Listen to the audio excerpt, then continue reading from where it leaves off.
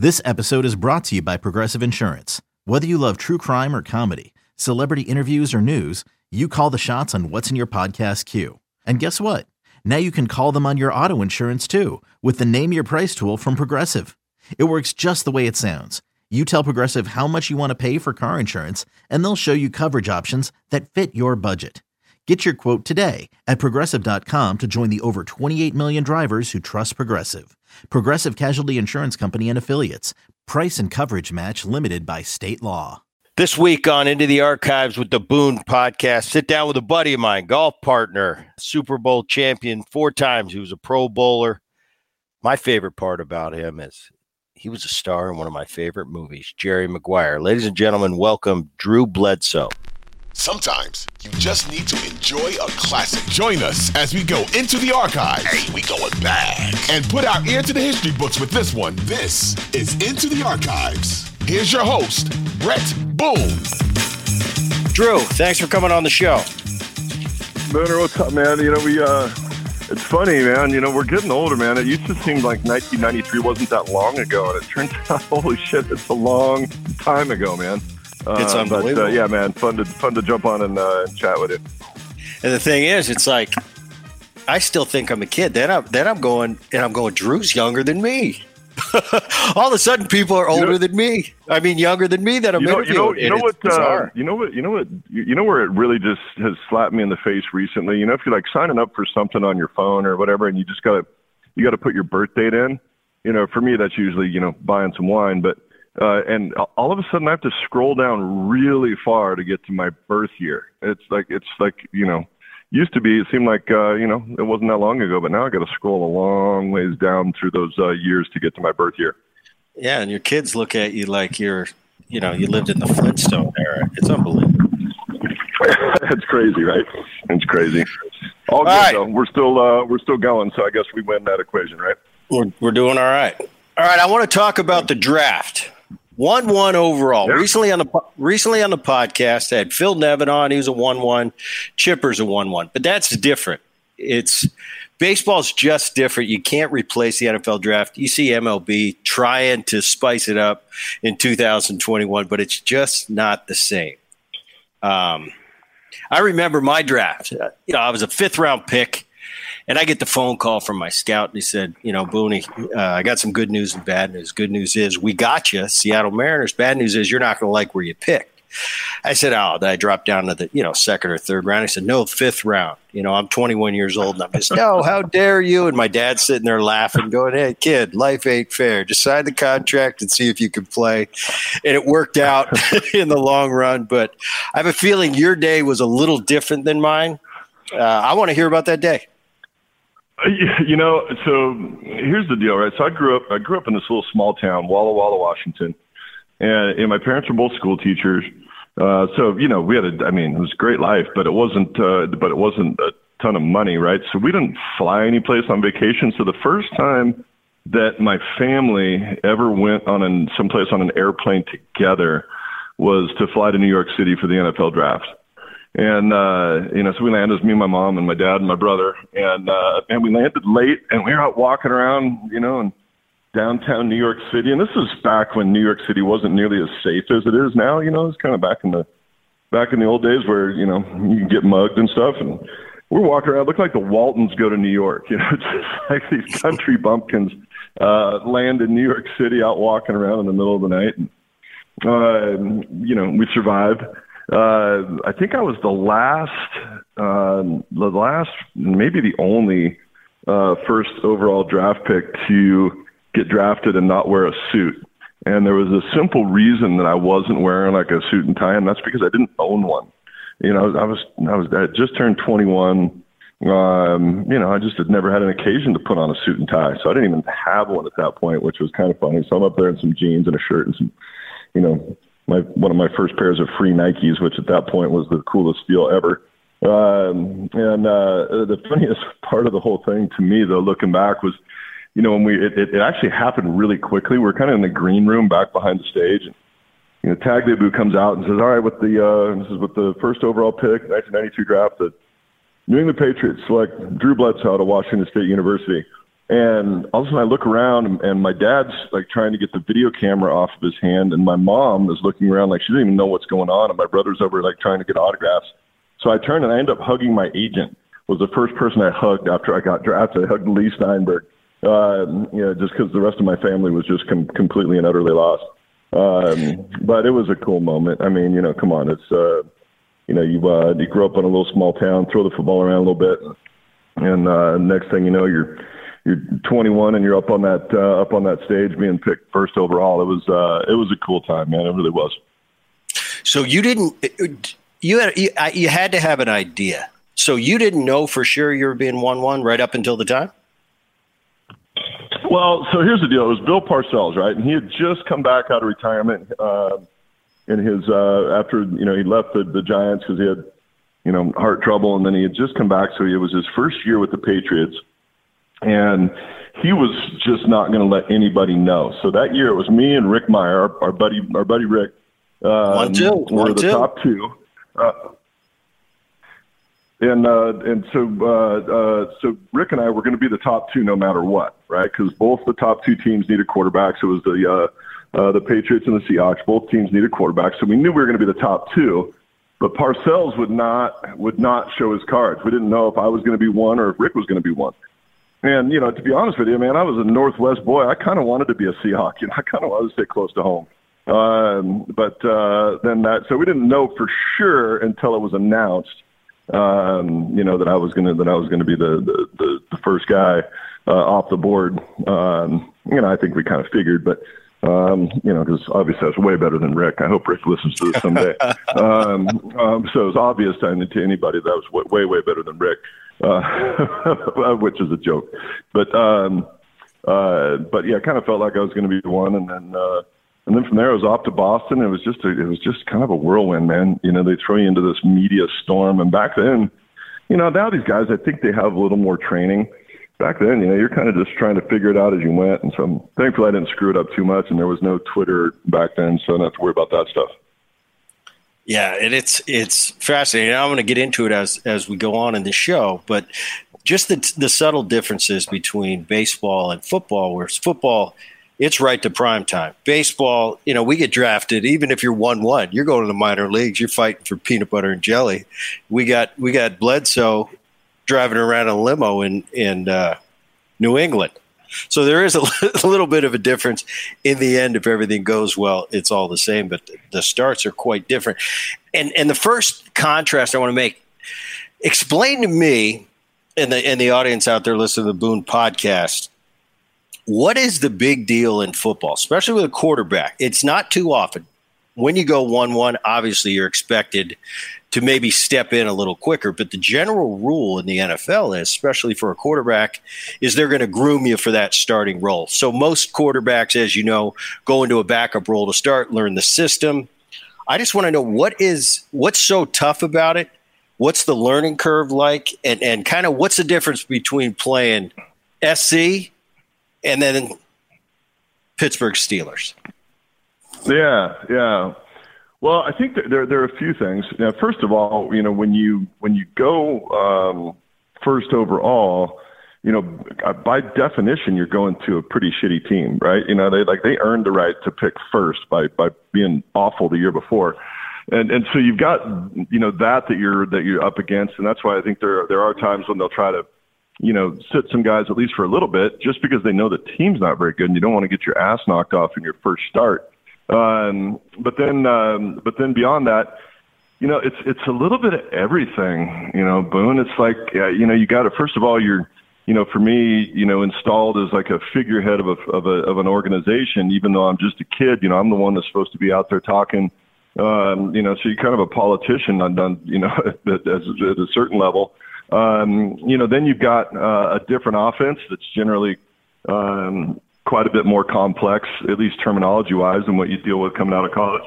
And then you go, and then you got to go, in a leadership position. You got to step into the huddle with a bunch of grown-ass men, who, like, I'm 21, man. I step in the huddle, and I'm like, these guys have kids and, investment portfolios and like all this stuff, and I didn't know what the heck I was doing.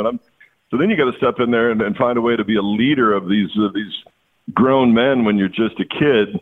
And then on top of all that, you gotta go play well and do the right things on the field. So it's a combination of all of that makes it hard at the quarterback position where, if you play a different position, you can kind of just play football. But the quarterback position, you've got to manage a lot of different stuff. And I think that's why it makes it a bigger jump for a lot of guys, and makes it more difficult. And when you talk about, what's different, facing, USC, or even I'll take it a step further, different than playing like Oregon State. Because if you go play SC, when I played SC, I had to play against Willie McGinnis.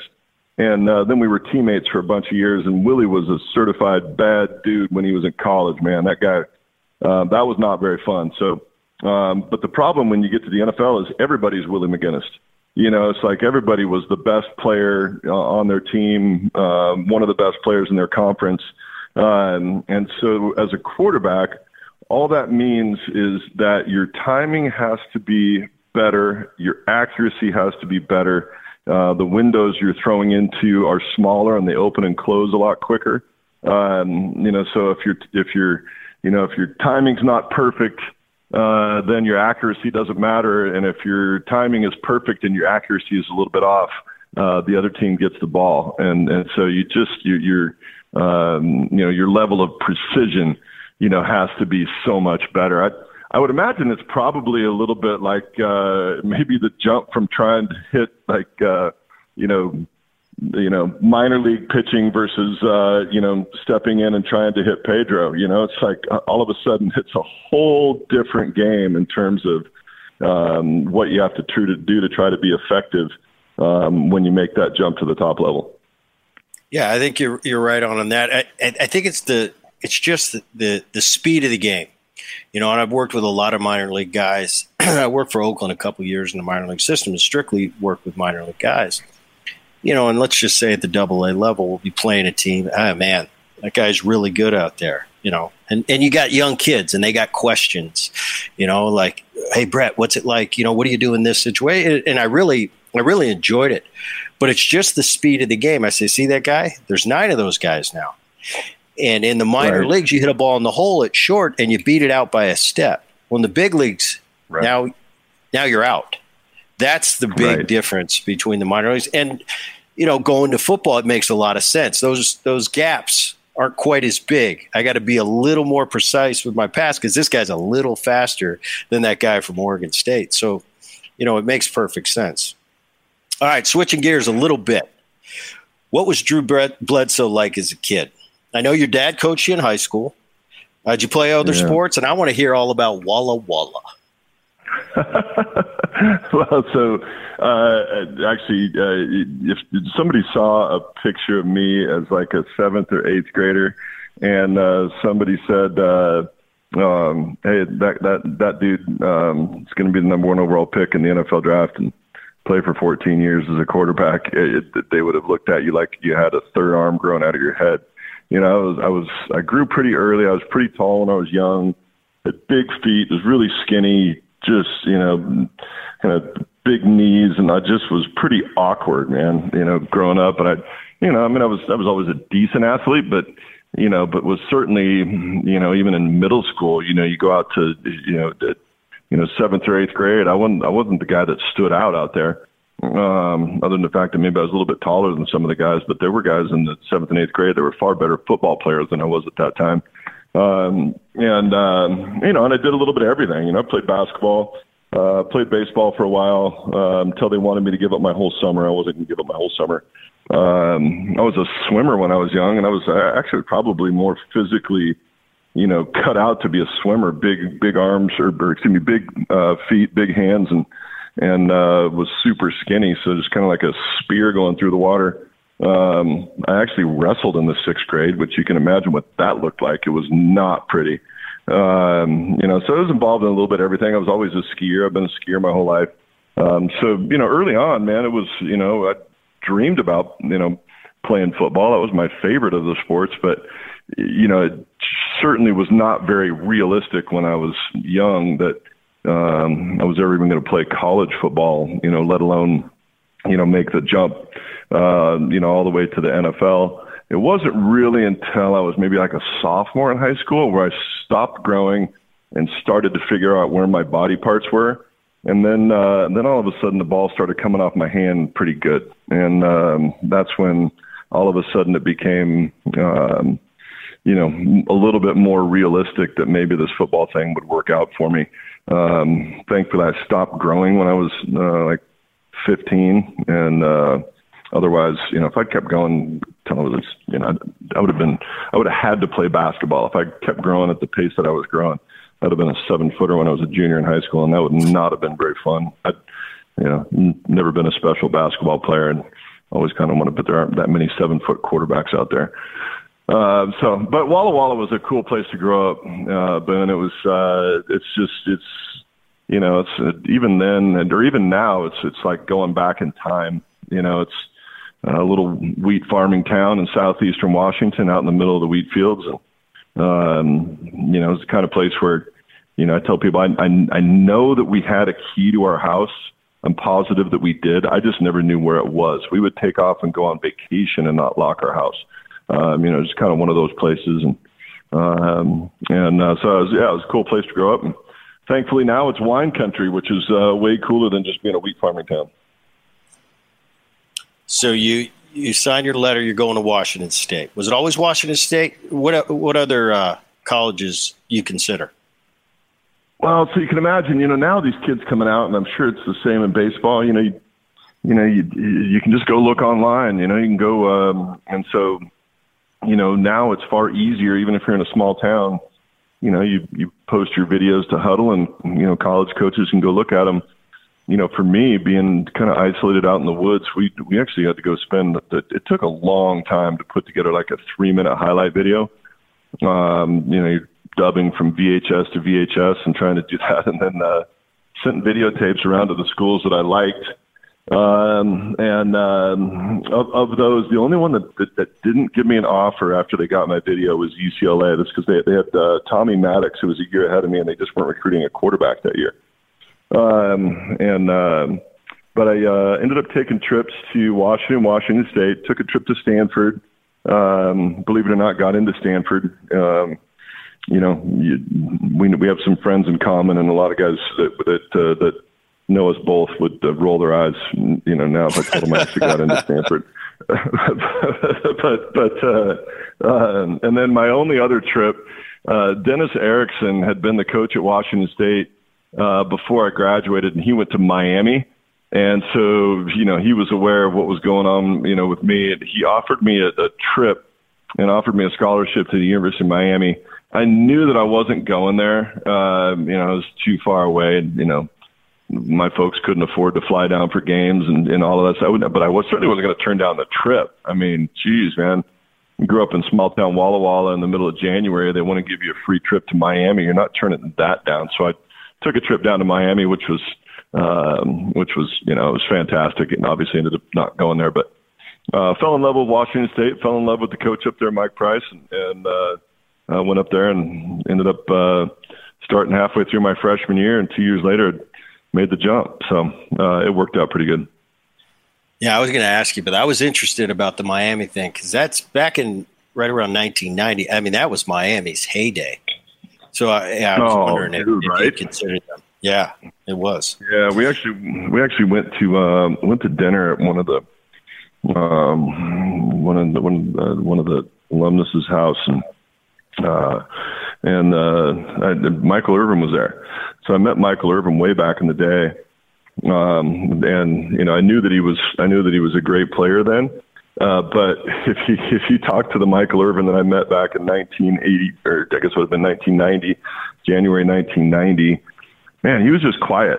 He was just a really quiet guy, just almost like shy, and so I got to talk to him for a little bit, and then all of a sudden, man, you see him become the playmaker when he gets to the league, and his persona took on a little bit different deal. But they were in their heyday.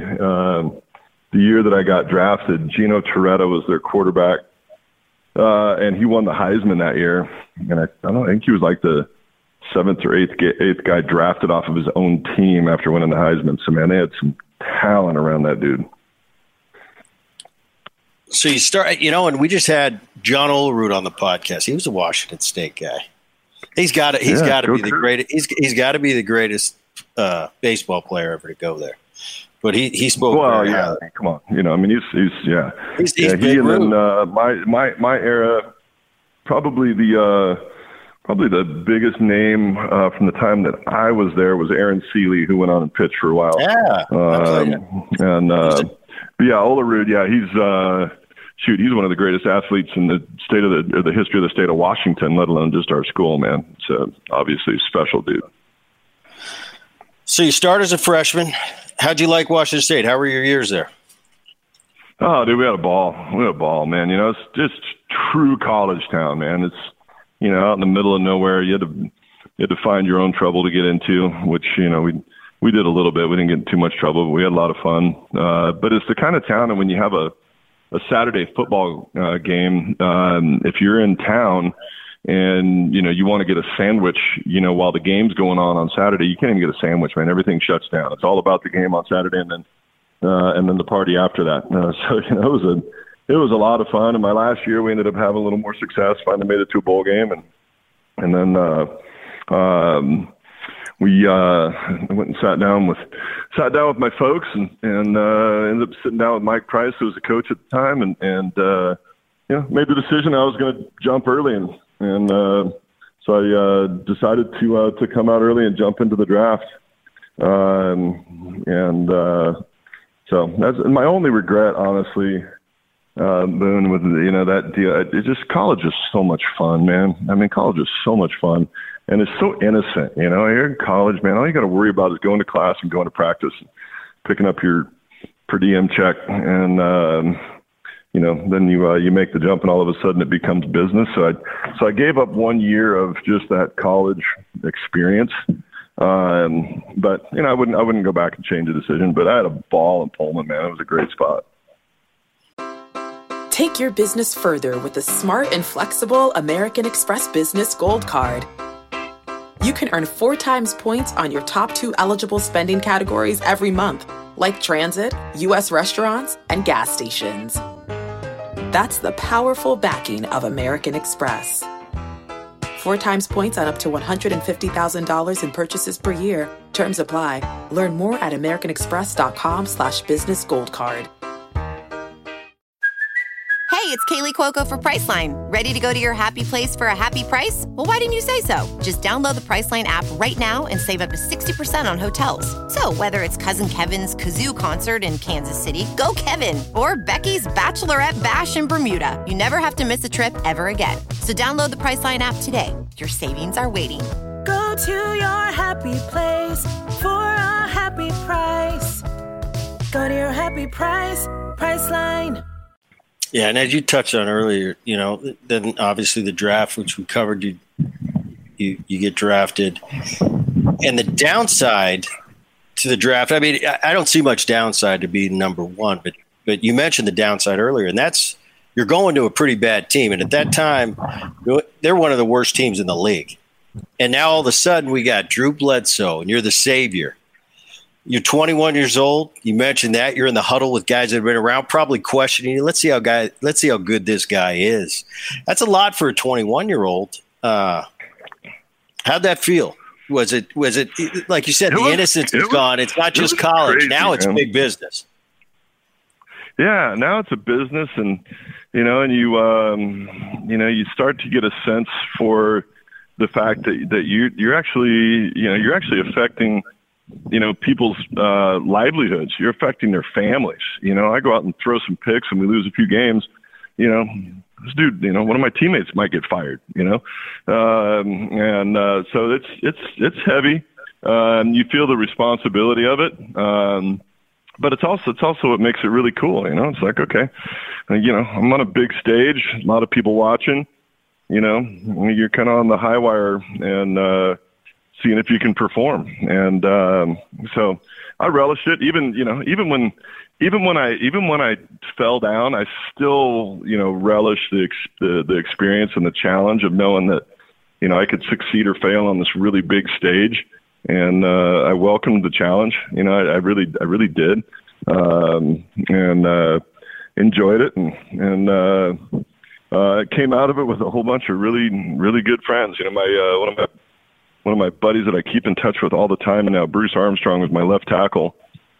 Yeah, he was from Miami, went to school at Louisville, should be in the Pro Football Hall of Fame. He's truly an amazing football player that took care of me and protected my backside. But, you know, Bruce and I couldn't have grown up more differently. You know, I grew up, like I said earlier, in a little town where we didn't even lock the house. Bruce grew up with bullets flying around, you know, a lot of friends that died. You know, we just grew up in these amazingly different worlds. And became really good friends.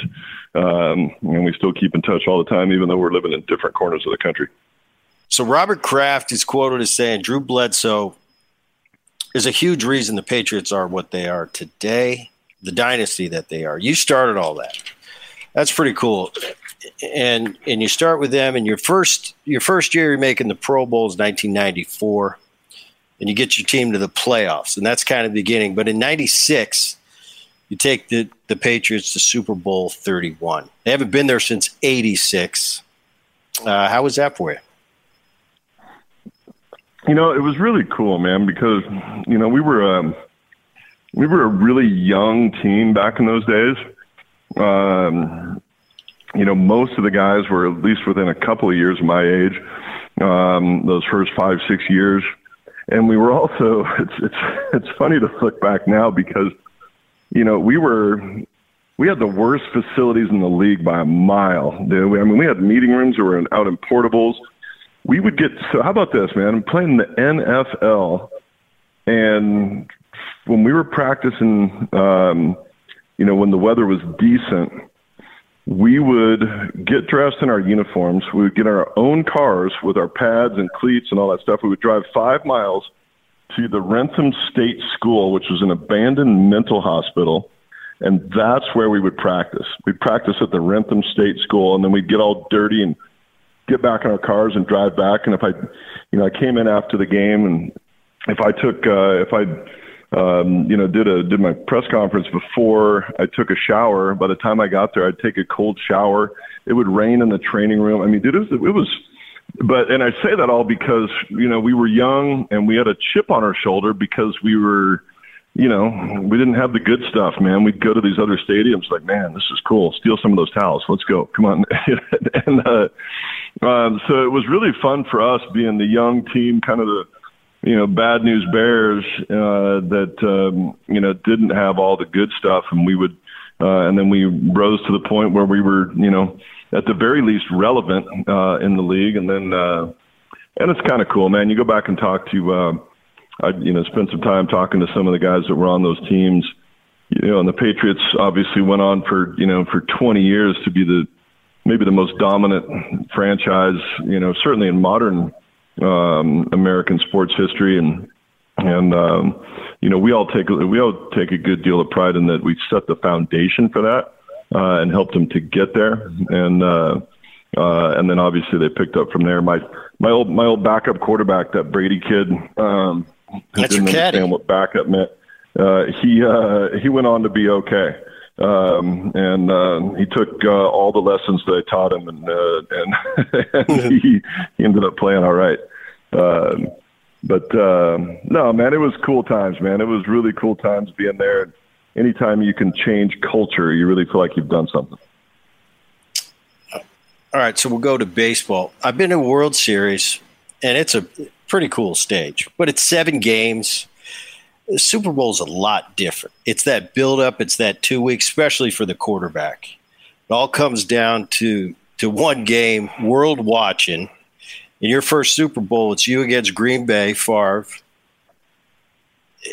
What's that like? Is that more than I would have to say, just as an athlete, that's got to be pretty cool. But it's a different experience for an NFL player, especially a quarterback, than it is for baseball. You know, 9 out of 10 times the quarterback's going to be the MVP or he's not. You might sneak a tailback in there or wide receiver time to time. Baseball, anything can happen. Could be a pitcher, closer, shortstop, first baseman. So the quarterback becomes, you know, that much more elevated, that much more of an important part.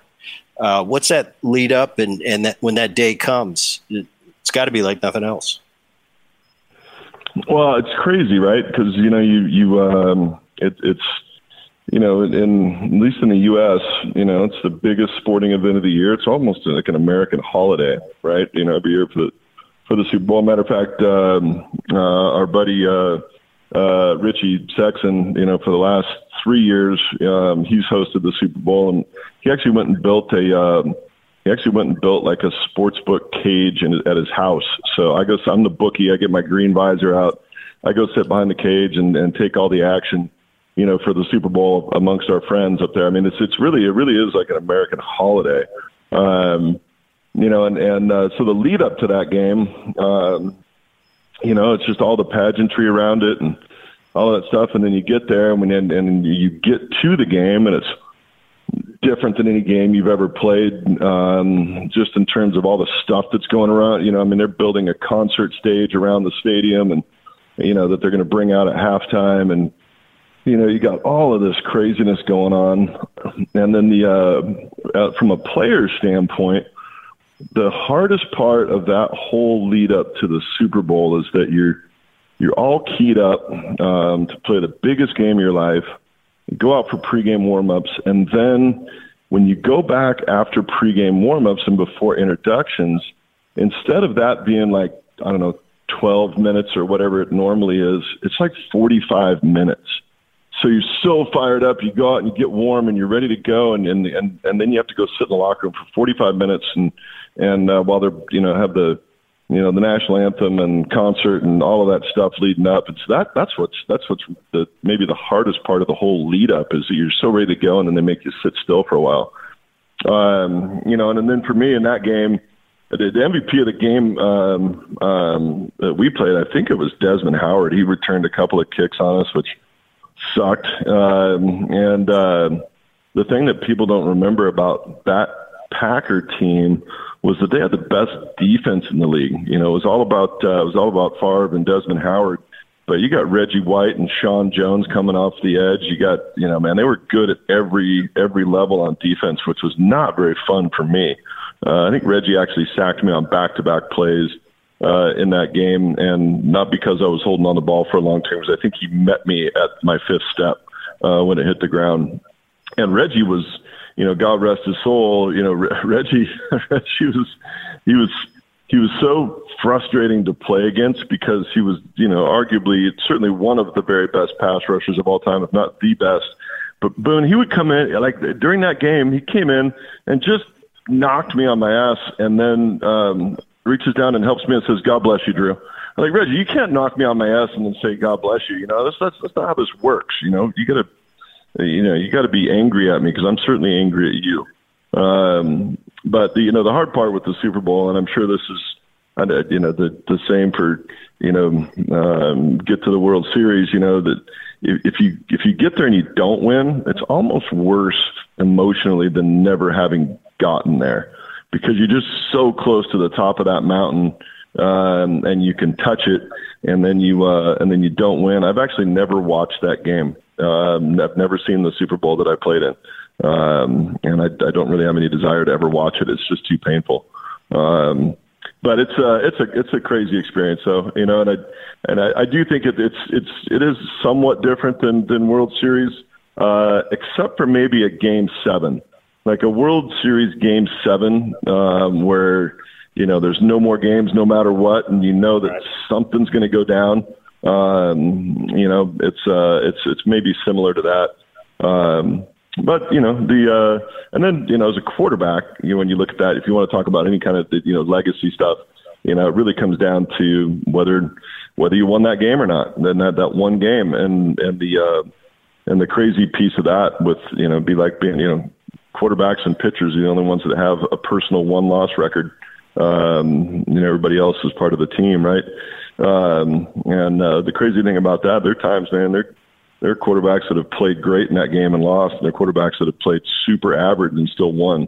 But that's the name of the game. That's the way it works.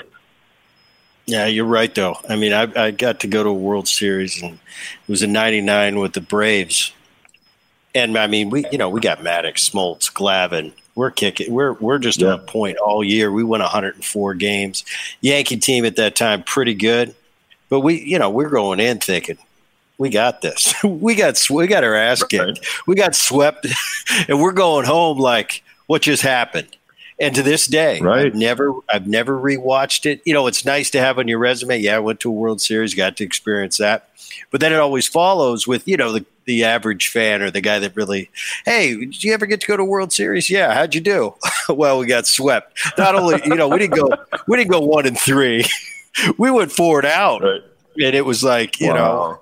It was amazing. But I get what you're saying. You win it, you probably watch that game 5 times. You lose it, it's like, all right, next. No, it's good. If you win if you win that thing, it's on repeat on every TV in your believe house, it. Believe it. Yeah. All right, so in 97, you're a Pro Bowler again, and that gets me to 2001. You get hit in the second game of the season, and I think I read this right. A sheared blood vessel. I don't even know what that is. I had a similar story to yours, and I want to hear all about it. But we had Eric Davis, the Cincinnati Reds center fielder on. He ruptured his kidney in the 1990 World Series, and he told the whole story, and it was amazing. I didn't know how much it entailed, and really how Eric's life took a turn after that injury.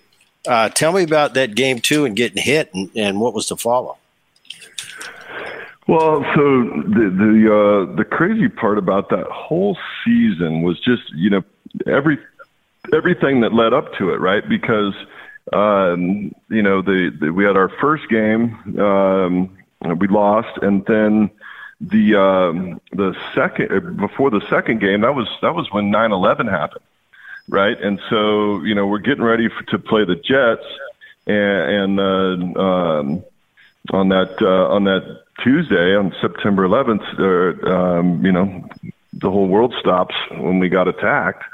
And then so as our player rep, I'm on the phone with all these reps around the league, talking with the commissioner and trying to figure out if we're even going to play. Right. So there was all kinds of this stuff going up to the game. And then we get into the game. We're not doing great, but I scrambled out to the right, and it was third down. It was late in the game, and I'm like, well, I'm not just going to run out of bounds. I got to get the first down. And so I turned back in, and Mo Lewis hit me in the chest, and it was a bad hit, but it didn't look super dangerous. But actually, I got up and actually went back into the game. The next series, and the only reason they took me out was because I also had a pretty gnarly concussion and couldn't remember the plays.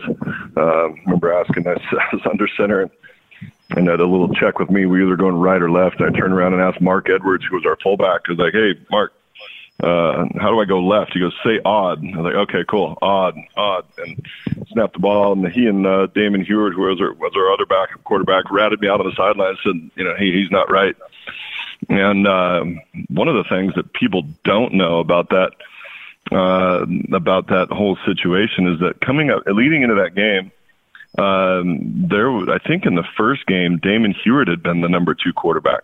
And they were kind of going back and forth as to whether it should be Damon or whether it should be Tommy as the 2 guy, right? And so, after that game, we'd lose the game coming off, and Ronnie O'Neill, our trainer, grabs me and he goes, hey, bub, why don't you come with me? You don't look very good. And I go, all right, I'm just going to go in for team prayer, and then I'll come. And he goes, nah, I think you need to come with me right now. You don't look very good. And so we went in, and by the time we got to the training room, I was hurting pretty bad. And then, the big thing that set him off, that let him know that I was in some sort of trouble, was that normally when you have a concussion, your heart rate slows down pretty quick, and my heart rate was escalating. So they threw him in the ambulance, drove, had to get out of post game traffic, which was pretty gnarly. My brother actually was at the game, jumped in the ambulance with me. And we're on our way to Mass General up in Boston. And my brother tells the story, and I don't even remember this, but, I was sitting there and I couldn't take morphine because I'm allergic, and I couldn't take Advil because it's an anticoagulant, and they didn't want me to have that in my body. And so they couldn't give me anything for pain, so I was just moaning and groaning and hurting. And we get just to the outskirts of Boston, and my brother's looking at me, and I just went lights out, just shut down, gone. Didn't have enough blood left in my body to keep functioning. So they hauled ass to the hospital, and when I woke up, they had a tube stuffed in my chest that was draining the blood out of my chest, cleaning it up and putting it back in me, and stayed like that for 6 days. I had a tube pumping blood out of my chest and cleaning it up and putting it back in me for 6 days before they felt like it was a resolved situation, and then they sent me back. And the next thing you know, Tommy starts playing pretty good, and so when I got healthy, all of a sudden my job wasn't there anymore, Boone, and that sucked. After 8 years of being the guy there, was happy for Tom. He's still a great friend, and I couldn't be happier for the guy. Couldn't be happier for our team, but for me on a personal level, man, it was bloody to go through all of that, and then you come back and the job you left isn't yours anymore. That was hard. Yeah, I mean, that's got to be tough. And we've all got to the end of our tenure, whether it be, just to stop in the middle of your career, which obviously after that point you went on to more success, but your caddy takes over, happens to be Tom Brady. It's funny to talk about it and call him your caddy now, but that's what he was. And but I want to talk a little bit more. He was just this young kid. He was in his second year. First year he was just on practice squad, wasn't even on the active roster. But even at that point, though, when he was a young kid, I didn't know he was going to be, a special player. But he was a special person, even way back then. He was a guy that was very, very inquisitive. He listened, he learned. He was over at our house probably once a week for dinner, and I think my wife just kind of thought he was cute, but but he was over at the house all the time. And he was just a sponge, man, asking questions, and he was also a guy even very early on. He treated scout team like it was the Super Bowl. When he was running scout team, with our guys, he was serious about it, and he was trying to get them going. And so, he was a great leader, even early on. But there's certainly no way anybody would have guessed that at that time that he was going to go on to be one of the best ever. So you're the main reason, the revamping of the Patriots. You get this nasty injury. You're out. You're rehabbing. And in the AFC Championship game, Brady goes down. You come in, win the game to get you to the Super Bowl. That's, okay, you're kind of the man in New England. You go down, young kid takes over at quarterback. Now all of a sudden it's AFC Championship. You come into the game. What was that like for you after not playing since the injury? It was well, first of all, I appreciated Tommy, doing me a solid and let me get back on the field for a second. I don't think he was even really hurt. I think he was just kind of being a nice guy. Tommy sprained his ankle. Lets me back on the field, and it was kind of surreal, honestly, because I felt like going into that game for whatever reason. This was never, wishing anybody, any kind of ill will at all. I just kind of felt like I was going to play in that game, going into the game. Sure enough, Tommy goes down, head out there and finally get to start slinging it around a little bit. And the crazy thing was, like, 3 or 4 plays in, I got hit on the sidelines in a way that was actually fairly similar to the one that I got hurt on.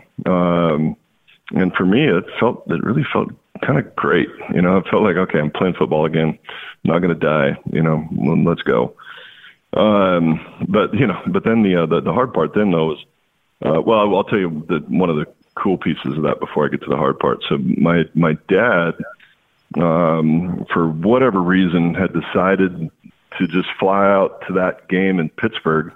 And I didn't know he was going to be there until I was on the bus the night before, headed to the hotel. And he's like, "Hey, kid, I'm in town. Let me know if you want to, swing by and say hi." And so, had no idea he was even going to that game. And the cool thing was that he found a way to sneak himself down onto the field after the game.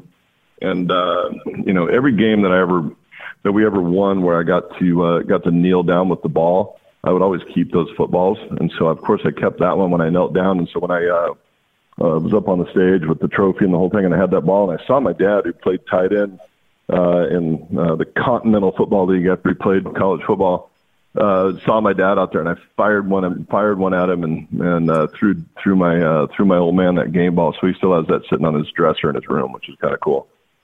Really? But then the hard part of that was, play that game, and then the next week, we're in the Super Bowl, and I don't get to play in that game. And that sucked. Yeah, man, that's got to be so weird. You're the man, big in that city. I'm sure the crowd they saw you coming in. It was probably unbelievable. Then all of a sudden you're not playing again. and not only that, after the season, you get traded, you go to the Bills for the 2002 season, and you're in the Pro Bowl again.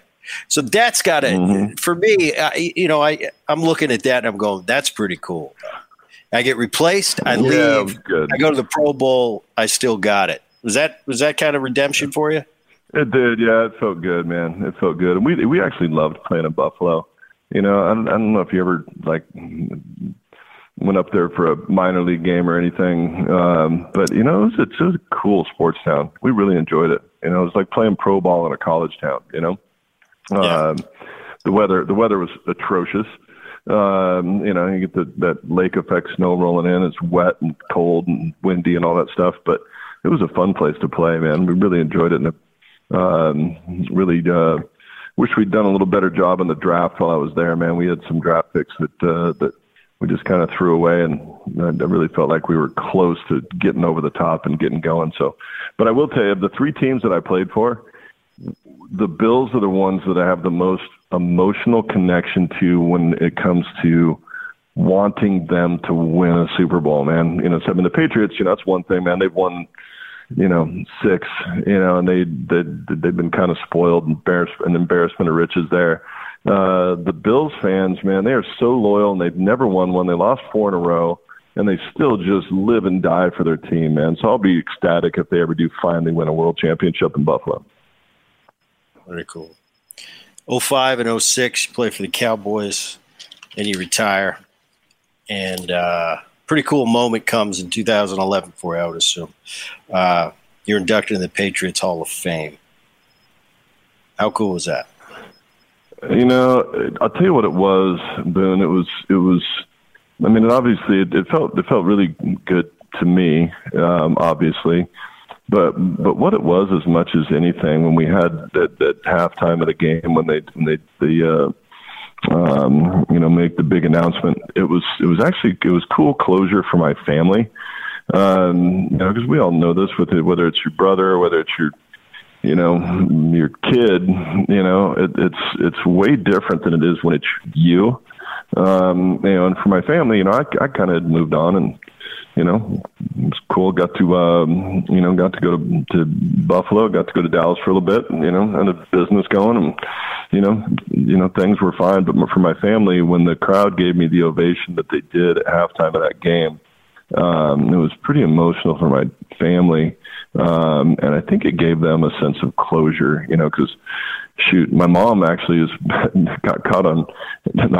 she was interviewed, and she was joking, sort of, but she's like, yeah, when that happened, if I'd seen Belichick crossing the road and I was in my car, I'm not sure I would have hit the brakes. Which is something only a mother would understand. But it's like, hey, you mess with my kid, man, I'll kill you. And so for my family to have that moment where where they could actually get some closure around that whole thing in New England was really, really cool. And they've always, the whole organization's always been great to me. Mr. Kraft's always been great to me. We still keep in touch on a pretty regular basis, and so. Yeah, but it was a good moment. It certainly was. All right. I want to know what the craze is. Wine business. I know you're involved. Like you said, mutual friend of ours, Rick Meyer. I got a teammate, Rich Aurelia's in that world. Dave Roberts, manager for the Dodgers. Tell me all about this wine business. Enlighten me. Well, look, first of all, let's start with this. I like wine. So, you start there. But for me, the secret magic was, it's my hometown, Walla Walla. It's a little town that I grew up in. While I was off playing ball, became really well known as one of the best wine grape growing regions in the world. And so at one point, it was going to be me, Rick, Dan Marino, and Damon Hewart, who was with me in New England. The four of us were going to go in and start a wine business. But then that, you get 4 chiefs and no Indians, that doesn't work very well. And so that we looked at some stuff and it never really took off. But then, I was able to go back to my hometown and could fairly well establish that we at least had the ability, or the potential, I guess would be the right way to say it. We had the potential to make wines that would compete with any in the world. Found a great winemaker who happened to be my next door neighbor growing up, and bought a piece of ground, got the kids up there. We all got our hands dirty, planted some vines, and now we're 14 years later, we're actually made a real business out of it. So it's been fun, but I think, I don't know, the allure for athletes to get into it, I think it's something that's different but similar, where it's, first of all, it's something that a lot of us enjoyed when we were, playing ball, traveling. You go sit down at dinner, have some wine, you kind of start to learn about some of that stuff, which was kind of fun. But then you get into it, and it's another way to stay competitive. And it's also something that, where, sports is very finite, unless you're, Brady, it's got an end to it where, you get into a wine business, you feel like it's something you can do for a long, long time. Cool thing is, man, that now there are a lot of guys that are really serious about it. Rick's making killer wine in Napa with Mirror. Your guys at Red Stitch are making some good juice. Tom Seaver was probably the first athlete that really got in and took the wine quality really seriously. God rest his soul, but he made some killer wine too. So it's a fun biz, man. We're loving it. And at the end of the day, you get to sit down and crack a bottle of wine and share it with your family and friends. Yeah, and Rick, I knew that his was Mirror. What's the name of yours? Ours is Doubleback. So ours, so the story on the Doubleback name, it's not a football deal, right?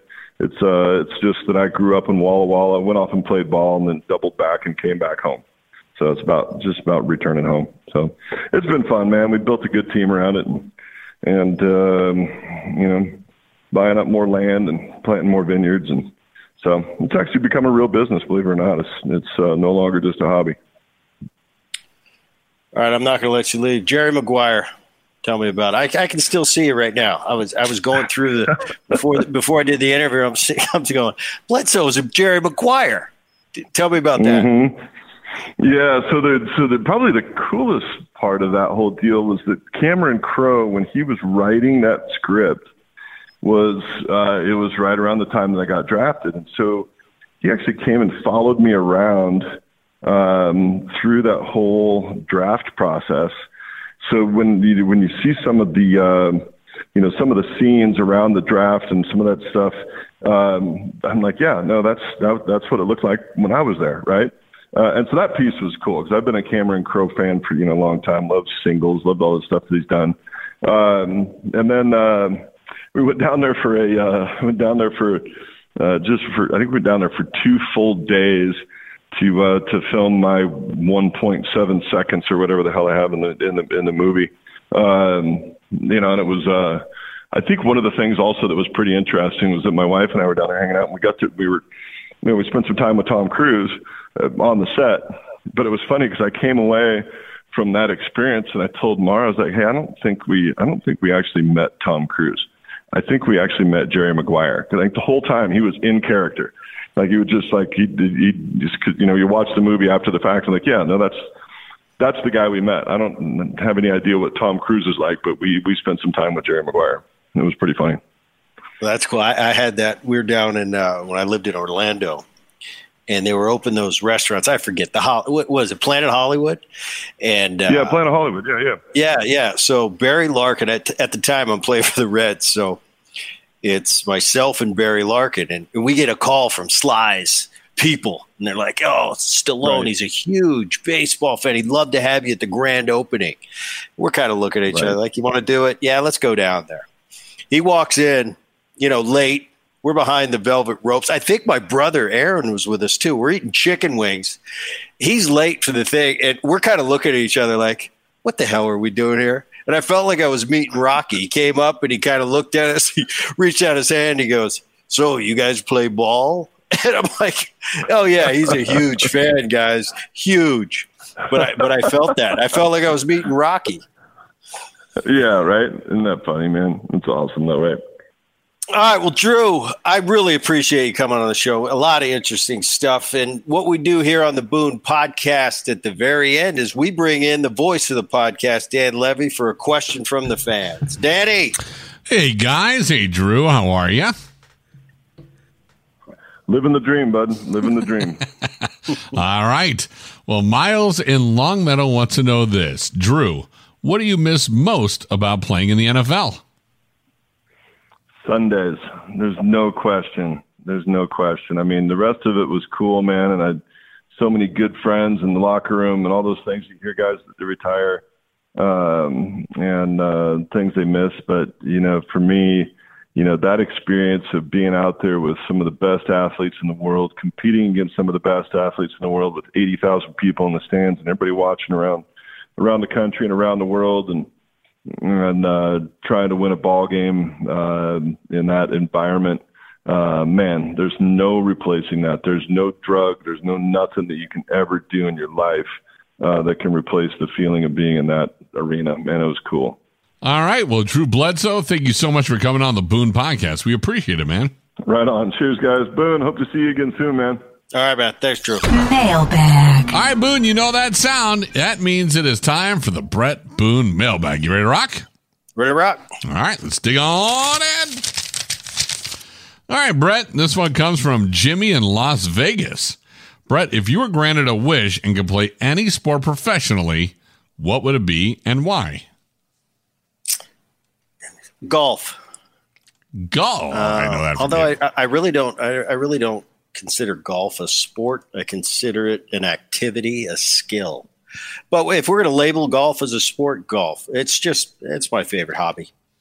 You are a golfer, and you are the person I go to when I talk about the links. So I'll give you that one.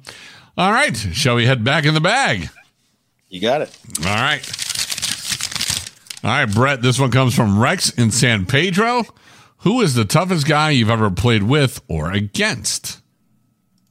Toughest guy. Oh.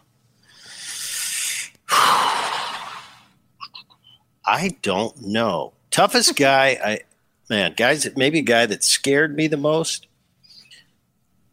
That's what we're talking. All right, I'm gonna assume you meant toughest as just tough. Someone you wouldn't want to run into in an alley. Okay. I would say Kevin Mitchell or Lenny Harris.